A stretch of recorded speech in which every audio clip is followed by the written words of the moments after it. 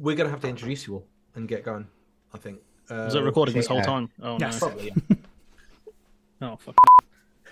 What? Did you say anything you wouldn't say on camera? I'll have to check with my lawyer.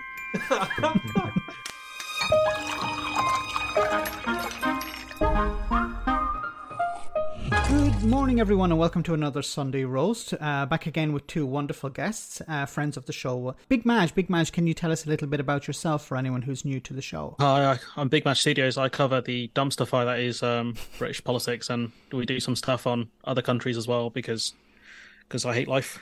Life sucks. Oh. That's why we love having you on. You got to have some pessimism, you know. You got to bring the pessimism. You always brighten this up.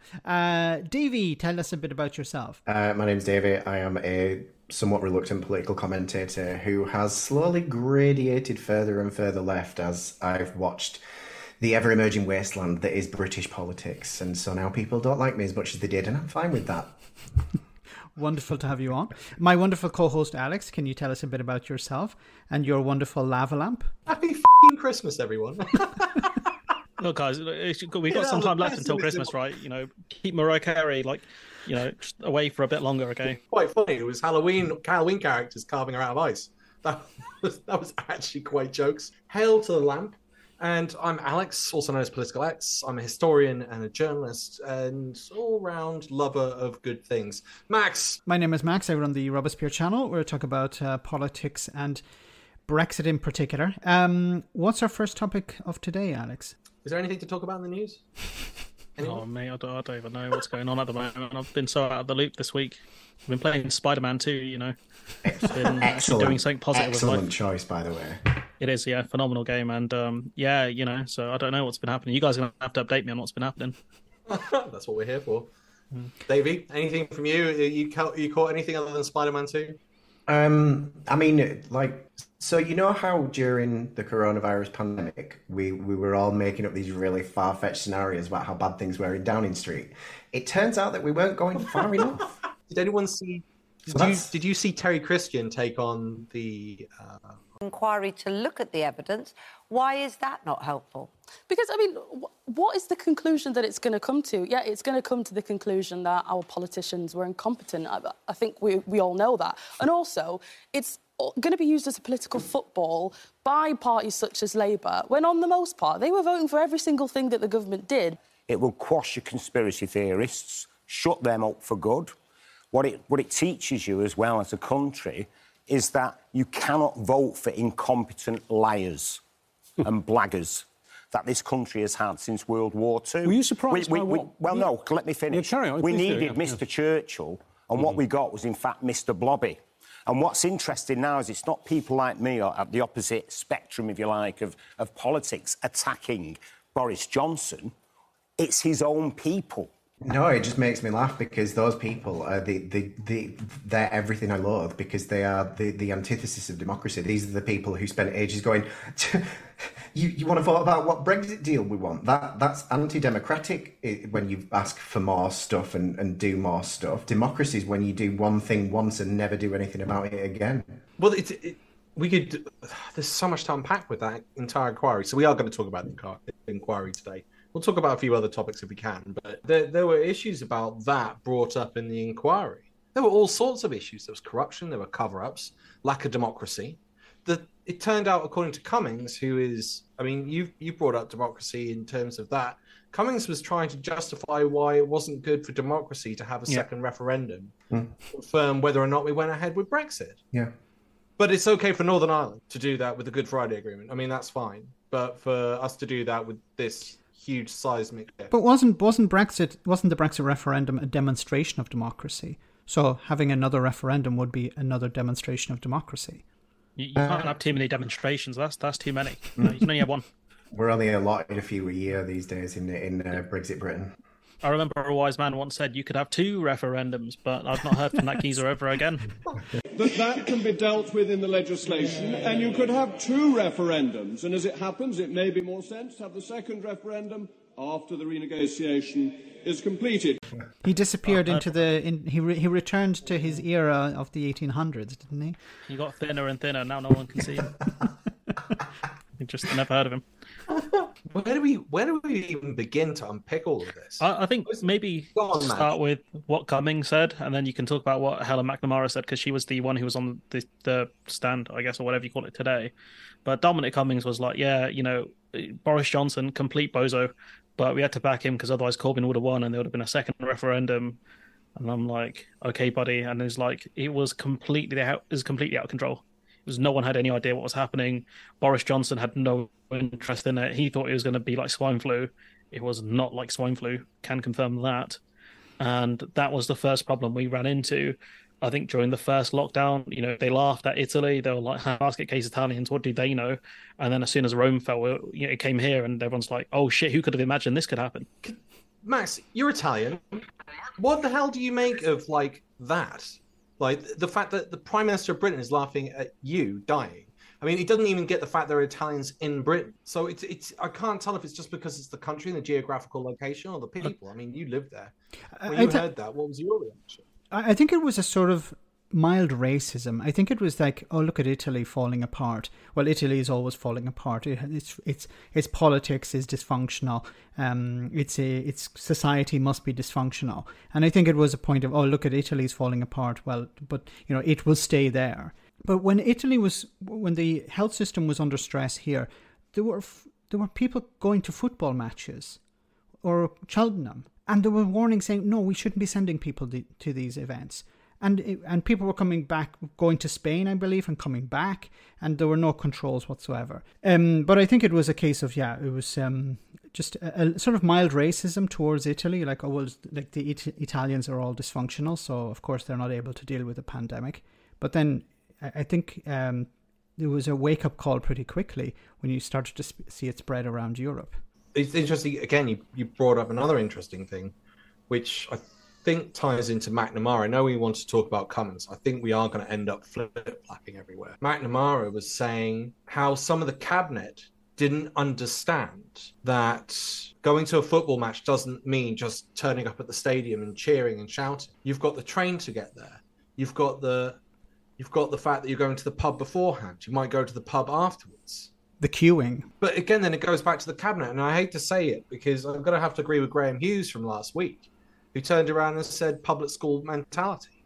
I think there was even something that happened with Boris Johnson coming out and having to be explained that not everyone has an outdoor toilet, like an extra outdoor toilet and a back gate, which he couldn't get in his thick skull because he has never lived that life. But then you've also got the misogyny, which we can come into. Davey, I can see you want to... That was exactly what I wanted to jump in about, because I'm not joking. Like the level of rage I feel about the systemic bigotry, and especially the misogyny of this government, it makes me nauseous. If you think about the way that they've been historically, and especially the hypocrisy of Sunak trying to position himself as a government that cares about women. This is a government that refused to illegalise misogyny. It's a government that completely disregarded progressive studies from several countries that showed that there's no negative effect of giving leave to women that are having periods and women that are having menopause. This is a government that has done nothing to help WASPy women. It's a government that's done nothing to help women. And he is further proof of that exact thing. And what annoys me is there's still government ministers that will not break ranks and say there is misogyny afoot in Westminster. Never mind just about the Tory party, because we do know that it's more extensive. But how could you be in that party and think that it's defensible to call it a party of pro-women when the utter contempt that they showed women who were talking about how badly COVID affects pregnant women? It's absolutely obscene. I could rage about this for hours, because watching women be left in the dust again when there are some genuinely talented women in politics who really deserve to be running the show, it's just disgraceful. But their response is always, well, we had two female prime ministers. Three, sort of. Oh, sorry. Yeah. 2.5. Yeah, we forgot about Truss because it was like, it's just crazy. I'll add something to that, which I've become more and more aware of, which is menopause, which severely affects about 20% of the female population. And one of the things I've found out recently is that GPs, they have optional choice to attend anything to do with the menopause, despite the fact it affects 20% of women. There's no support structure really in place. And interestingly, there seems to be a massive shortage of pharmaceuticals, which included, when Brexit kicked off, the first thing that went out was hormone replacement therapy medicines. That was one of the hardest things to get a hold of. But on top of that, some women have reported that when Brexit kicked off, they couldn't actually access the medicines that they had. They had to swap onto something else, which people may not be aware of. That can be very debilitating because you've got to find the right hormone for the right person. I'll then add on, and this is how we link it in. I've not heard any policy to set out to help these 20% of women that are severely affected. But those, and I'm going to say it, fucking bastards will go after unemployed and make an account of the 1 million of them or 700,000 that are seeking work and go for them. But they won't. There's no policy set in place for that 20%, which I find astonishing when their whole point is to try and get the workforce back. But then it comes back into the misogyny. It comes straight back into that, because unless they're listening to the female perspective, the female opinions, and they're clearly not. And it sounded like they went on a massive ego trip, probably all thinking they're going to be the next Churchill. That they just, they were swinging their dicks around, and that's all that could be heard. Did you see Sunak's interviews with Peston, where Peston asked him, "Did you see any misogyny whilst you were working?" Well, I think during COVID, I was busy trying to make sure that we protected the economy and people's jobs, and working on things like furlough at the time. But and he goes, "Not me, bro. I was working hard. I was, the furlough scheme, bro." And then he was like, "But don't worry though. There's none of that in my Downing Street." And I'm like, "How would you know? You just said you were too busy to see any of it when you were Chancellor. You're Prime Minister now. It sounds like you're pretty busy because you keep saying got a cost of living crisis, Middle East crisis. How do you know if there's misogyny going on in Downing Street? You say you're too busy for that." He said he didn't see any parties. He's been allowed in. He was one of them. But have you seen? Is it just me, or have you seen the way he talks to female reporters? Oh, he's so, honestly, the way that he was with Beth Rigby in that interview, when Rigby was saying, "People want an election. Are you going to do an election?" And he's so contemptuous of women that question his authority. It's very, very clear, because I've noticed that he's a lot more he's gun shy with male journalists, but certainly not with women. It's crazy. And it's something that I regularly talk about, because I feel like it's not platformed enough. The way that this government will continuously try and position itself as pro-women by using an anti-trans stance. Being anti-trans is not being pro-woman, it's just being anti-trans. If you want to be pro-woman, be pro-woman. But they don't do anything to back that up. Another thing that's interesting is that they're finalising the online safety bill. If you were interested in keeping women and girls safe, you'd probably think that there would be guidance in there about how to keep women and girls safe. It's 300 pages long. Guess how many times women and girls are mentioned? 0. Correct. They don't care about women and girls. They just want to put everybody else in front of them and say it's their fault, not ours. Who do they care about? Their donors. With money. Themselves. So there was Oligarchs. Nadine Dorries saying we've got to listen to our donors because they're the ones that make the party. And those MPs need to hear a clear message. We know just now that the Conservative Party donors have said themselves that they aren't going to support the party if the Prime Minister is removed. I think a number of MPs in marginal seats need to hear that and need to understand what they're doing. £80 million those donors have donated to the Conservative Party over recent times. It's those donors that have helped us to win the election, and they need to hear that message. Do you remember that? And then, Madge, what did you say? About? Just then, who do they care about? Oligarchs. That came up in the COVID report. Yeah, it doesn't surprise me. Lebedev made some money off it, I think. Yeah, that's the thing. Byline Times, they were the only journalistic entity that I saw go into the fact that it was very obvious that there was what do they call it? Cash for gongs? Or no, that was a different thing. Cash for, basically for right-wing newspapers that were saying they were doing a good job. Byline uncovered that. No other mainstream media outlet actually mentioned that. And now we find out that it was actually a laundering scheme for Lebedev again. And DC Dominic Cummings tweeted, "No one's talked about this big story." And then one of the people from Byline Times was like, "Actually, we talked about it." And I'm like, "Yeah, shut up, Dom." No one talked about it in his immediate You know what he's going to do? circle. He's going to edit his website. So it looks like he talked about this 2 years ago. Do you remember that when he edited his website? He's going to edit his website and say "Look, I talked about this story before the Byline Times." I can't wait for his autobiography to come out so that the Kindle version just continuously gets edited with Dominic Cummings created nuclear fusion in 1972. Could you imagine? He invented the atomic bomb as well. He did everything. I did love his incarnation on Spitting Image, where he keeps trying to eat Boris's baby. Are you dissatisfied with me? Perhaps you would like to fire me. I don't think that would be necessary. I thought not. So, this is what you call a baby? Yes. It looks delicious. May I eat it? Jolly good. Afraid not. Carrie would be furious. Then I shall not do that. Instead, I shall eat some of your earth snacks.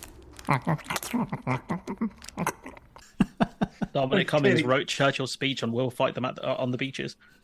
But he was still defending Barnard Castle. Did you see that? I'm asking you, do you accept that that apparent breach of the rules caused enormous offence and pain to the people in this country whose loved ones have died? No, I think we're talking about two different things. I think the handling of it was a disaster and caused huge trouble and huge pain to a lot of people, and I very much regret and have already apologised for how badly Number 10 handled the whole thing. But in terms of my actual actions in going north and then coming back down, I acted entirely reasonably and legally and did not break any rules. Oh my God, the way that the lawyer was like, answer the question, and he was like, well, in 1973 there was a typewriter and he's like, Mr. Cummings, I swear to God, I need to see this. I need this clip. You could literally see the lawyer just wanting to be like, I'm going to say, did you do a bad thing, yes or no? And you're going to say yes or no. And Dominic Cummings goes, you're really asking 3 questions there. Like, it was absolutely opposite. I've never seen anything like it. Like, he really is. He says that he's not a politician, but he's a consummate politician that cannot answer a fucking yes or no question with yes or no. I think he wants to be Alistair Campbell so bad. He wants to be like a top spin doctor, like, a guy who's there, win elections, getting the dummies in, all of that kind of stuff. Like, I won this election because of you. You won this election because of me. Don't forget it. I'm the top don. He wants to be Campbell so bad. And then when he did that press conference, I'm like, you dickhead, you're not important enough to do a press conference. No one cares about you. Like, the general public do not know who you are. Do now. Yes.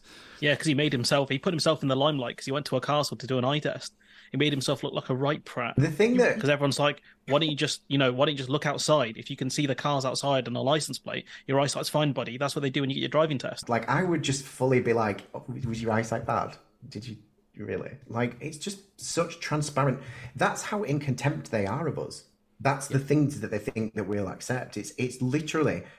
we got to see it with, like, there were no parties. There were parties, but I wasn't there. Yeah. And there were parties, and I was there, but I didn't know it was a party. The Trump defense. Did you see Michael Gove defending that situation when the Barnard Castle thing, like a couple of days after, where Michael Gove was like, sometimes you got to make sure you're safe to drive, and I failed my driving test 6 times. I'm like, no one needs to know that, bro. That was so funny. I was so coked out every time, I just couldn't get a hold of the gear stick. That was like, Michael, we didn't need to know that, but thank you for telling us that you took you 6 times to pass your driving test. You realise that Cummings reenacted a scene from the Stephen King book, The Stand. The opening scene is there is an infection that's suddenly released in a testing facility for medical infections. And the guy is told to close the base. And he grabs his family, drives across the whole of America till the fuel runs out and spreads the disease across the whole of the US. And I've never heard anyone point out to him, if you had COVID and your car broke down, or you needed gas, or you needed the lube, you would potentially have to go and interact with someone, and you've got COVID. It's a really simple thing. It shocks me every time. But the number of parallels I'm seeing, the stuff that did you all see Lee Kane's testimony? I saw a bit of it, of some of the stuff that he said. Yeah, Max. No, I didn't see his, but I saw some clips of it, but I didn't see the whole thing. He in one WhatsApp set of messages between him and Cummings, they said that they had to tell Boris on at least 12 occasions that the disease would go on for years. But Boris kept thinking it was 12 weeks. And the reason I made that comparison with what I was saying, there's literally a clip of Homer Simpson having the FBI explain to him he's going to have to change his name. Oh, yeah, that's a good one. And he's got to repeatedly tell him over and over again. Tell you what, sir, from now on you'll be Homer Thompson at Terror Lake. Let's just practice a bit, When I say, hello, Mr. Thompson, you'll say, hi, check. Hello, Mr. Thompson. Remember now, your name is Homer Thompson. I got you. Hello, Mr. Thompson. Oh, now, when I say hello, Mr. Thompson, and press down on your foot, you smile and nod. No problem. Hello, Mr. Thompson. I think he's talking to you. Like, and then eventually stamping on his foot. I'm really hoping that Lee Kane was doing that with Boris, like stamping on his foot, trying to explain to him. Hello, Mr. Thompson. To be fair, I mean, they had to explain to him, like, painfully what the difference is between the single market and the customs union. So it does not surprise me. He does not know, like, you know, it's going to last years. It's like 12 weeks ain't even that bad, you know. 12 weeks is, that's, you know, it's only a few weeks. You mentioned Trump. What about the ridiculous thing though as well? Can I just like that thing? Because I was on a train yesterday going to see something at the cinema, and I just couldn't believe it when the headline popped up. Boris Johnson had to be told that there wasn't a hairdryer that would kill COVID by sticking it up your nose, and I was like, I am literally, have I had a stroke? This can't be real. Donald Trump did the same. You gotta shine light on yourself. And Trump's was worse because he said it publicly. Like, he come out on TV and, like, people were trying to inject Lysol, apparently, like bleach, and I think the CDC was like, no, please don't do that. You know, the lady who was there, the doctor, she was just like, fuck, you know. I actually have memorized a Trump statement about coronavirus. He was at a hospital and he was talking about the infection rate. And he said, antibiotics used to solve every problem. Now one of the biggest problems is the germ has gotten so brilliant that the antibiotic can't keep up with it. And they're constantly trying to come up with a new... Some people go to a hospital and they end up dying from problems. You know the problems I'm talking about. And I'm like, so we had hairdryer guy and bleach guy. Like, is it any wonder that the world is just crumbling apart because these are the people that are in power? I think there was Bolsonaro who had like COVID like 7 times or something like that. So I'll get him. Honestly. But it could have been much worse. Corbyn could have been in charge. Yeah, the German. I do like wonder, what did we really learn from this inquiry, apart from the fact that Dominic Cummings was swearing at a lot of women. He genuinely does seem like he has a problem with women. Like, he marched out one of Javid's advisors with police. There was that. There was the statements he made towards Helen McNamara, because apparently they wanted to get David Frost to be the in charge of national defense. And I'm like, this fucking fraud told us, oh yeah, you know, we got a great deal with the EU, just vote for it and we're all fine. And then about 2 months into the year, he's like, actually, I'm going to break all of those agreements that we had. And just like, but you said it was a great deal. Like, you put it on Twitter, you know? Are you saying people tell lies on Twitter? Twitter is sacred. You know, I just genuinely bamboozled, like, you're going to put this guy in charge of national defense, really? And that's where apparently he started swearing at her and things like that. And I'm like, Jesus, could you imagine you're trying to do your job and you got some absolute dickhead swearing at you, like calling you all sorts of names? Do you know what I mean? Like, the guy looks like a gust of wind will blow him down. Like, I'd have been like, look, bro, you know, we're stepping outside, stance up. It's over. Honestly, if you said that shit to me, I'd be like, look, stance up, bro. And that's why they'll never talk like that to a man.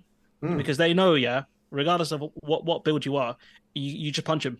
You straight up punch him. I think we've got to be careful in advocating violence, but I know what you mean. Would you say it's Dominic Raab with his karate skills and foot and mouth ability? Oh, fucking the guy thinks C has opening hours. That was confusing with something shiny. Someone made a Tobey Maguire meme of that, and it's just stuck in my head. There was that one, and the one where Dominic Cummings was like, you know, when all the Spider-Men point at each other, and I was like, we peaked. I said that to my friend, and I said, as a country, we have peaked. There's no greater height we will reach, apart from someone who's in politics who references the Spider-Man meme. It was genuinely the best bit of anything I've ever seen ever. But yeah, that Dominic Raab saying the sea was closed. I was like, well, to be fair, in Britain now the sea is closed. Certain hours you can't go out because of the sewage dumping. So maybe, don't know what's going on in Cyprus, but maybe they have similar problems to us. But yeah, the sea was closed. I think, to be fair, like, just to get a little bit serious for a second, Dominic Raab is the perfect lesson in how misogyny runs rampant in Westminster, because we know... I know people who like work around Westminster and have told me stories about Dominic Raab that I will never be able to tell because I don't want to get sued. But one thing that we've been told, obviously it's unsubstantiated. You want to tell us about Dominic Carb? No, I can't. Dominic Carb. I wish. Honestly, I daren't, because honestly, it's worth more than my life, and I'm very poor. But there was the story about the woman who went on the news with him, and she just corrected him on something he was wrong on. She was on the news with him, and he was like, and blah blah blah, and she was like, well, no, actually, it's this. And apparently he got her in the corner of a lift on the way out of the BBC. Gina Miller. Yeah, like how do you need more evidence? How about the way that he spoke to Carol Cadwallader? Like, you know, there's a tranche of evidence that the government is inherently misogynistic. And Dominic Raab was like heading up the old boys club. From what McNamara was saying, there was an element of as soon as shit hit the fan, there was an element with the men that they wanted to be the one that was going to save the day. Did you see? Yeah, did you see the Dominic? Not Dominic Raab. What's his name? Mr. Kissy Kissy. Former health secretary. He was there. Matt Hancock. Yeah, do you know he was like saying like he, you know, the minister will decide like who dies and who lives or something like that. And I'm like, yeah, who the fuck do you think you are, bruv? Can you imagine? Like, I wouldn't trust Matt Hancock to bring me a warm cup of fucking tea. Never mind be in charge of whether I live or die. The guy's an absolute moose. How do you think it's gonna go? Like that scene in Gladiator where he goes like this, and someone dies. Like, what was he thinking? Like, you leave it to healthcare professionals. So then there's two things to take from that. Did you see Dominic Raab getting ripped apart by the interrogator on SAS? Matt Hancock. I think I saw a clip of Matt Hancock. Yeah. That's no question. Oh, you sarcastic little fucker. Mr. fucking talkative, Mr. fucking know-it-all, Mr. fucking wants to talk and talk and talk and talk about what he wants to talk about, doesn't want to talk about this. That is bollocks. No, I'm trying to work out what you're getting at. Listen to me. Mm-hmm. You know exactly what I'm getting at, all right? Why do you keep just raising your eyebrows at me in my bed? Well? What do you mean, well? What kind of an answer in this situation to me is well? What do you mean by well? What kind of a fucking arrogant, cock-sucking answer is that, you weasel-faced cunt? So here's the thing, right? Bit of a controversial view on this. This is part of the rehabilitation arc because people will be like, well, look, we've all had it said to him now, so we can all move on. And I'm like, no, I genuinely, I want to find out the nursing home that he's going to be in so that I can once a day go and knock on the window and be like, murderer, because I don't think that he should ever be allowed to move on from this. Yeah. And this putting him on our screens and rehabilitating him by putting him in adversity and all of that, it feeds into this like, oh, poor little Matt. I think it's like sports washing, isn't it, in that sense of, I remember Matt Hancock, he was the guy in the jungle, he was the guy in SAS, that's what he's trying to do. Yeah, I agree with that. Absolutely. And you got to remember, like, this guy was health secretary during the most pivotal moment of that job. He botched it so badly that Dominic Cummings was like, look, we need to stop this guy, we need to take over because this is awful. Like the whole thing with the testing thing, like he held back some tests and pushed more to the next day so he could hit a stupid target. And like, it reminds me of probably one of the funniest things George Osborne's ever said, where what's his name? You know, in the Isabel Oakeshott, the stuff that she leaked, where Matt Hancock was, no one gives me any credit and blah, blah, blah. And then he said something like, I think it's going well, like the way they're doing COVID. And then George Osborne texted him back saying, no one thinks it's going well, Matt. And I was like, George Osborne made me laugh. I was like, no one thinks it's going well. It's true. Everyone's looking at us thinking, bro, I don't know what's going on over there. You're an island. You could have dealt with this so much better. We laughed at Italy and then we did worse than them. But then we had an extra 2 weeks. But that then comes back to that big picture, which we do get. They had no plan. They had no infrastructure to protect the borders. Well, no, actually, there was a plan. There was exercise sickness, but they ignored the plan. They were told what to do. What was Matt Hancock? Because McNamara and Lee Kane both said it was basically a communication sheet what got put in front of them. What did Operation Cygnus say? Operation Cygnus was a comprehensive plan of how to deal with a pandemic-style scenario, but the problem with it was that it hadn't been means tested in a while, so they didn't know, based on the numbers that we had and like location centres and travel infrastructure and blah, blah, blah, they didn't know that it would be that effective, and essentially they just fucking ignored it. And by all accounts, and we've known this the whole pandemic, apparently they went to like where the emergency stores of PPE were and they picked it up and it crumbled into dust because they'd not actually ploughed any money into it because of austerity. The last one who actually added to the pandemic stockpile was Gordon Brown. Mm-hmm. I think 100%. So a lot of it could be reused, but no one had tested it, and it was meant to be tested in December, and it just started. But of course, by the time they got to February, checking through all that stockpile just hadn't dented it. So there was an element of like, okay, that's a bit unfortunate. But when they were doing the checks, they were finding like, I think masks, 100% of them were useless. Yeah. And it was in the ranges of like 30 to 50% of the stock just needed to be chucked out. And as you said, Gordon Brown was the last one to actually restock it. Yeah. But this then comes back to so Gove on GMB News, Good Morning Britain News, in front of Piers Morgan and everyone said there was no policy of herd immunity. I think it is also the case that it's important that you should clarify that the UK government was never also pursuing a policy Well, Patrick of herd Vallance immunity. said actually on Radio 4, on record, on tape, that that's exactly what we were doing. Yeah, we've got Vallance. Yeah, I know. But we've got Vallance. And Piers Morgan said this, Joe. I've got 2 clips. I've got multiple clips of Vallance saying it's herd immunity on Radio 4 and on another channel, on Sky, I think. We watched it live. There was a few of them that said it. I think Professor Edmonds, I think he even said, like, we're going with herd immunity in Spanish Professor. He was like, you're crazy. Like, this policy is nuts. Like, you will kill people. He couldn't believe it. He was like, you're insane. And but from their perspective, because there was no plan, because there was no test and trace system, and because so there's another interesting thing. You'll hear the odd person come out and say on like these debating channels like LBC and so forth, oh, there was nothing they could do. Everyone else had the same problem. If you go and look at Vietnam, which borders China, and their biggest tourist numbers are Chinese, and their cities are comparable in size, and their population is in similar size to the UK, you can see that they just closed the borders. And they said, if you come in, you've got to go and stay in a hotel for 2 weeks. That's it. And then they had hardly any guests, and their economy grew. I hate to bring this up, but Vietnam, I mean, it's not fully socialist based on the fact that the government keeps back a lot of money, but fundamentally it's a socialist society. And I know that people don't like that word because nasty socialism means no iPhone, but like the whole entire point is during scenarios like this, why would you not socialize things? Because that's how you make them continue to work. I mean, Japan did a lot better than us. Japan did a lot better than us as well, and they have, a much. I think they've got a higher population density, and they're also an island, so that'd be the best comparison. But they've been prepared since I think SARS outbreak. They've had big plans since SARS outbreak, but we didn't. We had a bunch of dunderheads in charge. Let's be honest, who were more obsessed with. But if you look at many Asian countries, people wear masks all the time. Yeah, out of courtesy, if you have a bit of a sniffle, you put on a mask. But why is it in Europe and particular when we're looking at the Tories, it was like masks are the problem, not the pandemic. Easy, because we see pathetic little trite actions like putting on a mask as restricting our freedom instead of taking away our right to protest or making it more difficult to be able to strike or making it more difficult to be able to vote. That's why, practicality goes out the window. People want the symbolic freedom of being able to show our ugly ass faces in our fucking shit anemic weather. To go back on your point about socialism, I think Penny Mordaunt criticised and said we don't want a socialist state. Well, that's the NHS.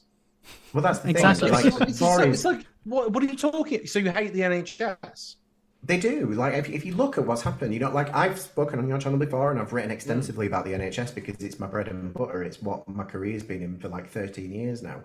And in particular, looking at the figures that we've got for the NHS right now and the options that we've got politically, we're absolutely fucked because we're going to privatise it, but we're not telling you. We're sort of maybe going to a bit privatise it temporarily and then not forever, but maybe forever because that's not how it works. And then we've got Reform UK, whose entire ethos around the NHS is abolish waiting lists and then try and reach net zero with immigration when 40% of our healthcare staff are from abroad on tier 2 fucking visas. Oh, I looked at that in prep for today. There's no economic policy. It's just cuts taxes. And you're like, and it's to cut taxes to increase the economy, but you're like, that won't work. We've seen that. If you've got to raise cash, and in many ways, if it's you Brexit. go through, it's honestly, I recommend that people do this because people take Reform UK seriously. Go on their website and look through that manifesto, and each problem makes the next one worse. Oh, we want to abolish wokeness. Okay, you want to stop people being woke in education. You're not going to try and beef up education and get people trained in the jobs that are going to be short because you want to make immigration net zero, and you're going to abolish waiting lists, which is going to do precisely fuck all, except now we're not going to know how many people are waiting to fucking die on the NHS. But Reform UK are Reform UK are the political equivalent of a heckler at a comedy club. they're not going to get up on stage and go on. Sorry, I don't mean to interrupt. It's just like the problem is people are not taking them seriously, but because people are so fed up with this paradigm of Tory Labour, people are starting to take Reform UK seriously. This is why they're like a right wing. They're like the Tories, but more on immigration. That's why they like it. Yeah, that's pretty much it. And so that's why they exist. Like you said, Max, it shifts the Overton window more to the right because the Tories' biggest fear is having a competitor.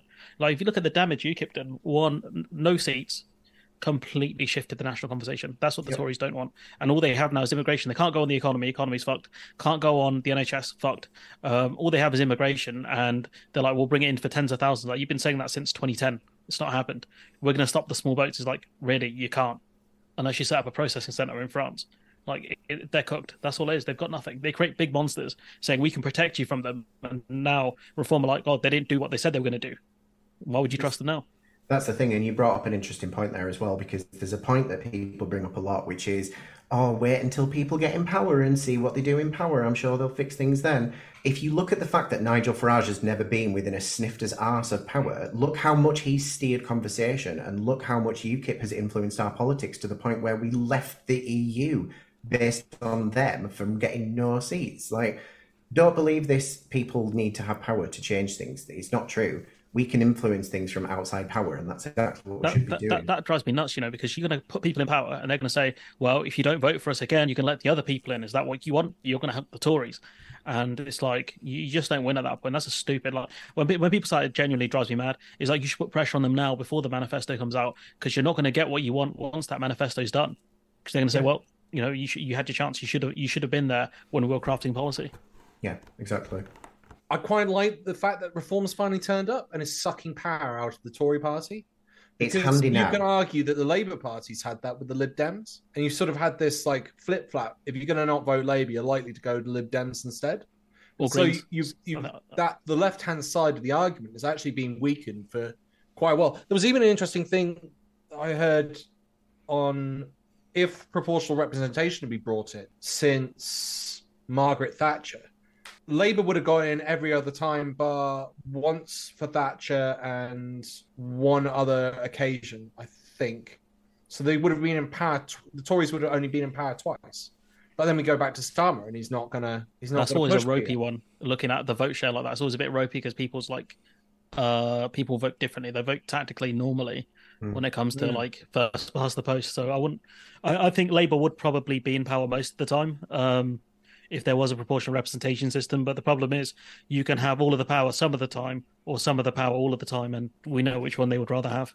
Well, then it goes back to what the COVID inquiries brought up, because to me, I think Cummings said he felt that the second most powerful person in the room, other than the Prime Minister, who's number one, was the Cabinet Secretary. So you're going, right, so we don't elect the head of state, we don't elect the PM, we don't elect the House of Lords.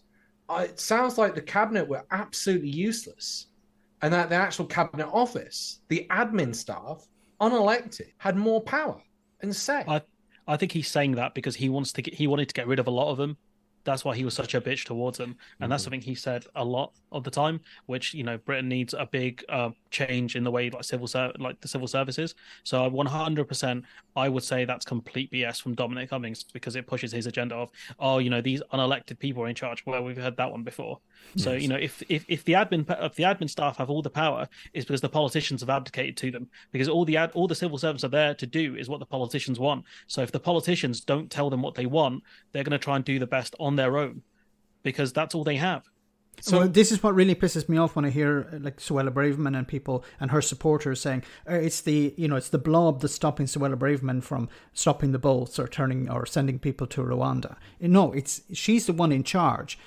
And it really pisses me off also when we see these protests outside the Baby Stockholm or outside hotels, these people are protesting against the asylum seekers when, if they're really upset, well, they should be upset with Suella Braverman because she's the one making the decision at the end of the day. The amount of times I've turned around and I've said to these people over the internet, obviously not in person because they murdered me, but I've said, like, how many migrants came here and voted to cut tax credits? How many migrants came here and voted to make sure that we were less able to protest? How many migrants came here and voted for blah, blah, blah? You list all the things the Tories have done, and you see the light switch on sometimes. Like, they aren't the problem. Like, the immigrants aren't the problem. LGBTQ plus people aren't the problem.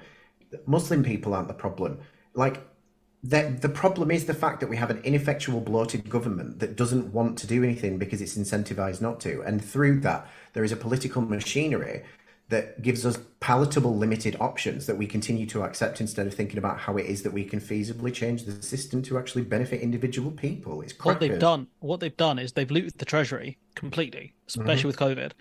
And then now they're like, people are like, oh, we need money for things. It's like, ah, shit, we need to blame someone else. That's what has happened. They've completely looted it. Like, sold off Royal Mail for what? Sold it on the cheap as well. If you look at, the amount of money they wasted during COVID, it was tremendous amounts. David Cameron sold off Royal Mail, did a tax cut for the top, the 50% tax cut, changed it to 45. Who does that benefit? If you look at the low growth we've had, especially under the Tories, it's awful. And then now they've got nothing. The economy's completely cooked. No money for investment, or at least that's what they keep telling us. And so, our debt to GDP is slightly lower than France's. But what have France got to show for their debt to GDP? A lot better services than we have. France have invested their money a lot better than we have, and it's a country that works better. And a better birth rate. Yeah, this is something else that we're not talking about. They don't want. Seem to be a group of people in the UK that don't want people from abroad coming over. That's part of what Brexit was. Yeah, I don't care what anyone says. I'm going to say that. It's a similar sort of birth rate to what Japan had in the 90s. And Shinzo Abe came in. He was centre-left, I'd say. Some people might say centre-right, but I thought it was centre-left. And he put in all his policies. It increased GDP, but it did nothing for the economy because the population didn't recover, including immigration. Go on, Madge. Yeah, I was going to say, with the James O'Brien interviews, as much as the guy's really annoying, especially on Starmer, whenever he interviewed callers, it would go down to one issue, which is immigration. Which is, I don't want people coming here. That's it. That's what they had in the end. But you can't have a capitalist economy. No, you they don't know that with a reducing population. They don't get that. They think if you borrow money to invest in the economy, that's a bad thing because they've been told the economy's like a household. These people don't understand a lot of things. Once you con people to believing the economy is a household, you can get them to believe anything. But also this narrative of Britain is full. So you'd have the anti-immigration people saying, well, Britain is full. We can't take in any more people. It's it's bursting at the seams. But the same people would say. Well, not all of them, but a lot of them, very much to the far right, are saying British people need to have more kids. So, well, which is it? The country's full, or you need more people to fund the NHS, to staff the NHS and other services? I'm looking at other countries around Europe, with the exception of Italy, but Ireland in particular is very welcoming, generally, to immigrants, and its economy is doing really well. And if you have people coming in with different language skills, different skills, you attract more investment. So if you say we're open to skills, we're open to different languages, we're open to different cultures, you'll attract investment. And we have the Tories going in the opposite direction, saying, no, we want to close the borders because we need to keep a small section of society who are not representative of all society. We need to keep that small section of society happy. And to hell with the consequences. Like this is long term. This isn't just 13 years of Tory rule. This is going to go on for some time. Even when Labour get into power, they're not going to be able to undo the damage of lack of investment and closed borders and stuff like this. But as we said, which was interesting, the borders are open for smuggling post Brexit, but they're closed for people that you actually need in vital services. It was interesting to bring up the point with migration, and that I think they're starting to reduce the numbers of people coming in, but they still don't have anywhere to house them. They're still in hotels. Well, if you wanted to close the borders, where would you put everyone that you need to that are flying into the country into isolation for 2 weeks to make sure they haven't got the disease? Because if we can't, this thing, again, it still comes back to the COVID inquiry. I'll keep looping it back. That said, there was no plan. I don't think there is a plan. There isn't. And I think that goes into a bigger set of discussions about, well, if we haven't got a plan for this, what do they have? I think the other problem is, are they even going to follow it? Like the plan that they have, this is what I'm saying. Like they're free. Like it's just the whole thing. Like they had no idea what to do. Like surely the doctors were like, look, if we lock things down, we can stop the spread of the disease. Not like, no, we don't want to do that because the economy tanked. That's what Boris Johnson talked about. Life expectancy. The people who were suffering the most from COVID, it was about, I think, people aged 84. He said that's above life expectancy, so it's all good. That's one of the things he said. It was on the board. He was having so to live longer. He's a murderer. That's what I mean. Like, they're done. At that point, what economic output can they give? Sorry, Grandma, you got to die for the economy. But then that says they don't understand economics. They don't. That's the thing that's so annoying about this whole situation. We get told the Tories, the party of law and order, they're literally turning rapists away from prison because they're so crowded. The party of law and order. Prime Minister caught on camera breaking the law once. Prime Minister caught on camera breaking the law twice. In court as well. Yeah, to get your day in court. It's obscene. And then they're like, oh, well, we're the party of fiscal responsibility. Sorry, I was confused by the smouldering wreckage of the economy over there. I must have been confused. It's like they just lie, and people are like, it's the media lower. That's why. It's like, oh, yeah, Laura Kuenssberg, oh, we've maxed out their credit cards. It's like, I didn't even know the country had a goddamn credit card. What are you talking about, man? Like, you have no economics background. Get Mustafa Kemal on. Get someone intelligent on. Kamal Ahmed. Get him on. Who's got an economics background. Why are you talking about economics? You got no idea what you're talking about. Maxed out the credit cards. That's the thing as well. Dumbing down economics into a household bill type thing, it completely removes the ability to scrutinise things from alternative, economic perspectives. I've started reading about, I'm reading about Marxism at the minute because I just find it interesting, but I've been reading about Keynesianism and stuff. And yes, okay, we have historical examples where Keynesianism's failed and things like that. But in particular for economic recovery, there's no reason why we can't look at that model and apply the bits that work to the things that need to be fixed. It's like, people do this holistic thing of let's do it all this way and let's call it like Johnsonism, Starmerism, Corbynism, whatever. Fuck it. Just take the things that work in this dire scenario that I keep being told that we're in and cobble something together that bloody works. But instead, it's this continual deference to the machine of conservatism. Like, we're even seeing a party that's traditionally centre-left moving towards conservative aspects of how they're going to run the economy. Rachel Reeves in particular. And we know it doesn't work. How much more evidence do you need than 13 years of this? I'll never get over No Justice kind of confronting Rachel Reeves on what she said previously. I was like, I'd be so embarrassed if I were you, Rachel. I'd be so mad. I'd be like, I can't believe I fucking said that. No Justice is second to none when it comes to political commentation. She should be at the front of everywhere because she's the only person that I see who actually offers sound policy alternatives to what we have. She's absolutely cracking. And this one of the things, they're like, oh, our country's cooked, our GDP is 100% or whatever. It's like France is higher than us and they're going to nationalize EDF. Like, where's Macron getting the money from? Like, what, why? How come no one in France is like, oh my God, guys, you hear what Macron's doing? He's going to borrow loads of money to buy EDF. It doesn't make any sense. But again, it's like saying, but even using the Tory narrative, it doesn't work. Like the household idea, if you have a mortgage, if you're like, well, I have a mortgage, that means I'm broke. No, you have something. You have a house, hopefully. You have a house if you have a mortgage. You have something. You go and rent. You go out and get a loan to buy a car, and then you use the car to for a small business or something. That's actually an asset. That's investing. They just look at national debt is massive. Okay, that's a massive problem where we need to cut that. They don't realize that debt is actually money. That's where you get the money from.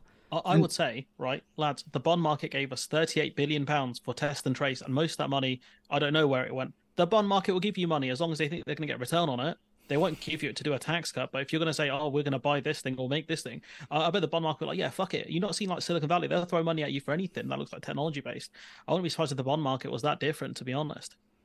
The thing that's frustrating is that the Tories look at investment as a loss. They look at improving rail infrastructure as a loss. But if you improve the rail infrastructure, then people have better opportunities and they can travel further to get jobs and they can do it easier. So they'll spend money on the rails. They'll spend money in the supermarkets near where they're working. They'll spend money on the rent working at the place. To cut that out is to just cut your nose off to spite your face. But Davey, your problem is you're thinking long term. You're not thinking within the window of 5 years. I don't understand how Sunak can be an investment banker, right? Speculate to accumulate. That's what they say on Wall Street and all the investment places, right? And then they're like, when it comes to government, it's like, no, we can't do that. No, we can't invest in anything. No. Because I would bet with Rishi Sunak, he's one of those traders that would buy short. So it'd be like, as soon as it hit that target, let's say the company makes 10% increase in its stock value, sell. You wouldn't be thinking 10 years down the line. There's plenty of people that do that. I've dabbled in the stock market. I've got a good idea how it works. We've had Gary Stevenson on here, who's like a genius with the stock market. And he pointed out that the stocks couldn't crash because we were printing so much money. Except we're putting it into bonds instead of just printing it, which is the big difference. And then he said that's why the stock market didn't crash, and that's why he kept predicting correct. I'm wondering. These pension funds would have collapsed if it wasn't for the Bank of England buying up all the bonds. I was just going to say, I'd love to speak to someone like that about what's happening at the minute, because it was only this evening as I was getting ready for this that I saw a news broadcast that it looks like there's fluctuations in the market again. And this goes back to, obviously, what's happening in Palestine right now. But in particular, something that I pointed out is, as the price of gas fluctuates due to, the price of gas fluctuating and we get towards winter, one of the things that pushed down inflation earlier this year was the fact that gas suddenly dropped in price. So if it goes up again, as will no doubt inflation, which means this fucking hoo-ha bullshit promise that Sunak made to have inflation and come and sand your house and all that shit. It's like, how many things do you have to see them lie and demonstrate their idiocy on before you go, maybe these people should actually not run the country? Maybe can't get him out. He's got complete power. It's it's like a mini EU authoritarian state. You've got more rights in the EU than you do in the UK. 2025, guys. You have to wait until 2025, potentially. Do you think Starmer will change? Like he said, PR. Now he's gone back on that. No. Scrap the Lords. He's kept that. What the hell is he going to change? This thing that people do, where they give Starmer a lot of license to, they'll do this thing where they're like, "Oh, Starmer will change when he gets in power." It's exactly what we were saying earlier.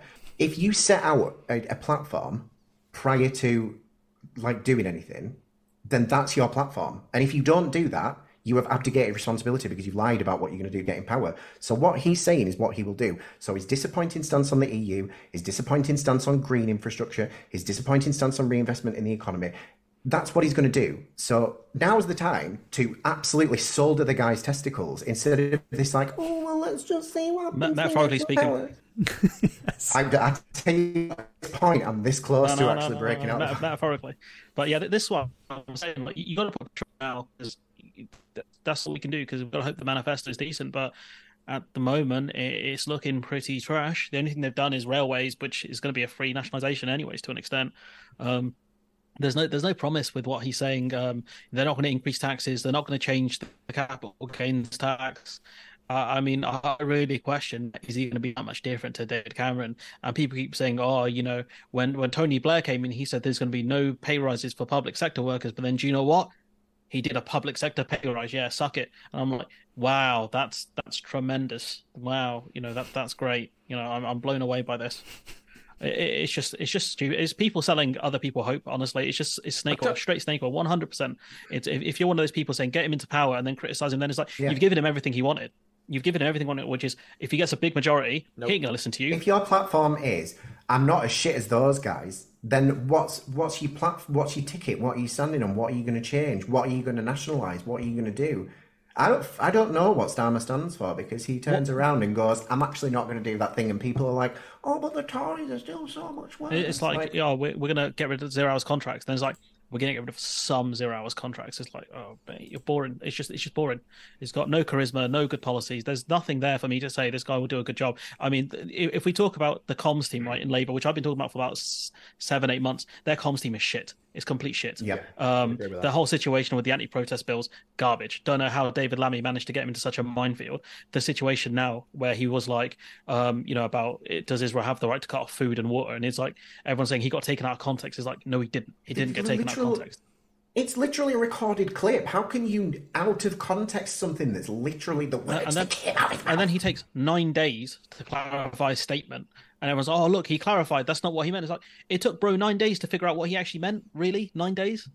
That's a pattern with Starmer, because I remember when he first took power and he went to that anti-LGBT plus church who was pushing conversion therapy, and it took him over a week to issue an apology for going there. And all you needed to do was to know their stance, was to Google the fucking name of the church. And then he went there again. He went there again.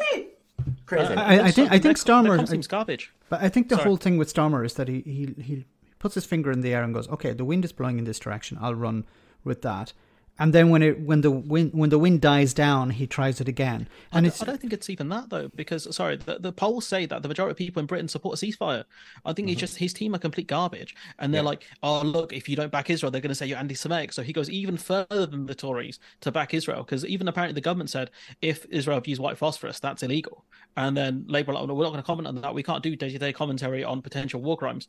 But on Russia, he was like, yeah, Vladimir Putin's a war criminal. We just set up a completely new international court system to deal with him. And I'm like, bro, we've got you on video. You're in 4K. We've got you in 4K saying these things. And now you're saying, do you know what I mean? Like, it don't make sense. And this guy, during an election, he's going to get rinsed because these media people are going to be looking at opportunities to get him. And it's so easy. It's so easy because his comms team is shit. Look at the video I did, the long video on the Labour dealing with the anti-protest bill. You had 4 people saying 4 different things. In the end, Starmer completely contradicted a few of them as well. That's impressive. They just don't know what they're saying. All they have to do, it is impressive to have a shit comms team. All you have to say is, look, everyone, right, this is what we're going to say. Everyone should be on the same page. If you don't like it, you can go if that's what you want. But, he got called out by a mosque because the mosque didn't realize he was going to use them for a PR opportunity. People contacted the mosque and they were like, I didn't realize he was going to say that, because he went to a mosque and said, I reiterate my call for Hamas to release the hostage. I'm like, the mosque can't do that. Like some fucking Muslim people in Wales have like Hamas on speed dial for a cheeky fucking chat on a phone. What a moron. You realise like that is literally a combination of Michael Scott or David Brent-esque. Like, this is the point. There's a clip of Michael Scott going into a room to meet Daryl, and he's asking Daryl, who is African American, and saying, do you know any gangs? Were you in a gang? And you're like, that's what Starmer did. That's what Richard Madeley did when he asked Layla Moran. He just, oh my god, no, that was awful. And I'm like, that is so literally a sketch from The Office, and you've replayed it. The problem is, but in real life, I felt so bad for it. Yeah, it was awful. It must. Can you imagine trying to deal with the fact that you're losing family members and someone's like, "Oh, well, do you know Hamas personally?" Like, shut up. So did your family tell you there was going to be a potential attack? Like, surely they got to know, right? They all know all the people doesn't know each other, surely. And then, I mean, there's so much to unpack. How he's still on the air? That boggles my mind. But then how are most? It's because he's still on the air because of things like that. I think it's because she accepted his apology. I think if she said like, look, I was incredibly offended by what he said, and I think he was very stupid in saying that. I think if she didn't accept his apology, which I think it's up to her, and I think it was probably like as a politician, I think it shows a lot of her that she's a decent person, or at least appears to be so. I think if she said, look, man, what he said was deeply offensive, and I am very upset at what he said. I think if she said that, I think they would have suspended him. But because she said, like, look, is it from a place of ignorance? He asked that question, and that's why I answered it. I think that's why he's still on air. He's very lucky. He's very lucky that he is. Imagine keeping your job because you're so ignorant. I wish that was true with me. I've got to actually know stuff to do my job. It's interesting what you were saying about the ceasefire, and that's what the majority of people want. Because I keep thinking to myself on other attempts to use the similar tactic. It's quite interesting looking at Israel's state policy. It's very, very similar in many respects to the CIA and how they operate when they want to get rid of a government. That you disrupt the population, you don't necessarily affect or take out the leaders, especially if you can't get a hold of them. But there's other things that they're doing that are similar to the CIA. But this bombing tactic, I think I said it in the previous episode, there's only twice, I mean, I'd argue once in human history where bombing has knocked out the opposition, once. And that was World War II and Holland. You could argue about Japan, but that's a nuclear weapon. I think that, personally, I would argue that's a different scale of bombing. And I don't see Israel doing that. But I'm looking at this and going, it didn't work with the Taliban. It hasn't worked with a number of terrorist organizations. I think Vietnam would be the most apt comparison because of the tunnels. I was going to say Vietnam, especially with the tunnels. Beat me to it, man. You know shit, man. You know shit. I think the thing is, what we're seeing here is exactly what we've been talking about politically, because this is about, it's almost scapegoatism, ultimately it's scary to comment because I don't want to upset people, but I have Muslim mates who are terrified right now, and I have Jewish mates who are fucking petrified. And we're watching horrific stuff happening to innocent people because of state violence. And I wrote a lengthy article about state violence and the fact that states consistently use individual innocent people as collateral for state-sponsored violence. And that's what we really need to get across, is that we have to start discussing the fact that states are not people and states don't suffer from violence the same way that we do. And it's always innocent people who are caught up. And we need to discuss that and forefront that as the issue, because we cannot let innocent people suffer because of what states aspire to. But that's what we're doing. We just hope that there could be some level of peace. And it shows throughout history, it tends to be economic and winning the hearts and minds of people. So you could look at what the British did in Burma, and I would still say you can look at what happened in Northern Ireland. You eventually ended up having to pay people off, as well as try and calm everything down. And obviously breaking the ceasefire didn't work, but from another perspective, you could turn around and say they felt that they were being slowly suppressed. I'll give you a quick thing that happened to me in 2017. I remember in 2017, I went out for my mate's hen do, and I used to smoke really heavily. I was outside at this table, and this woman comes over, and she goes, "I'm going to borrow your lighter." I was like, "Yeah, sure." So she sits herself down. Should have realised she was a Tory immediately. And she was like, so who will you be voting for in the upcoming election? And I went, Labour, obviously. And she went, "Oh, so you're a terrorist sympathiser?" And I was like, "Run that by me again." And she was like, "Well, Jeremy Corbyn and the IRA and blah, blah, blah." And I was like, what's your solution? And she went, "Bomb them all." And I was like, "How's that working out for you?" Because it seems to me that when you bomb people, some people survive, and then they watch their entire life fall to shit, and they get radicalised sometimes, and then they do the same thing back to you, and it's people like me and you that suffer. And she literally was sat there like, and I was like, "Anyway, enjoy your cig." Get her to Google, and next time get her to Google internment in Northern Ireland, and she'll learn a few things. Or Afghanistan. Yeah. It's using the same tactics.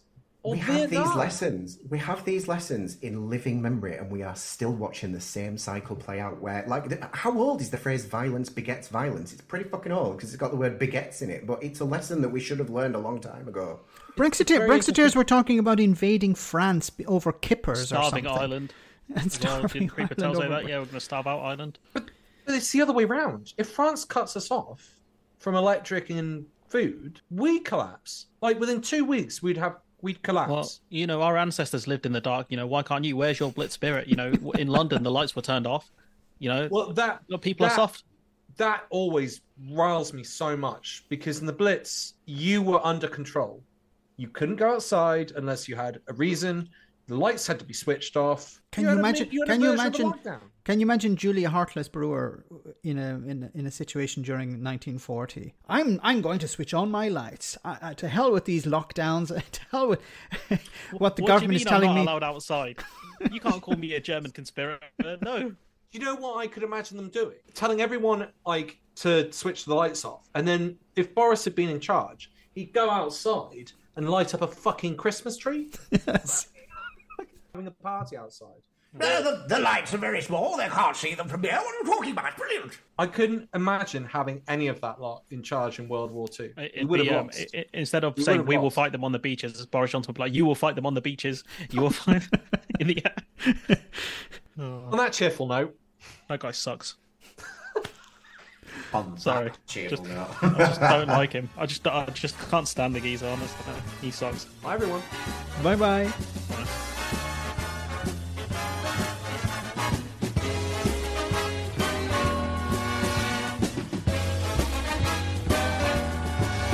Be sure to tune in next week for another exciting story from the files of Police Squad. I was hoping he was going to start signing. It's a good sign. That was a good sign. Well, it wasn't a good. It was a bad sign. But it was a good sign.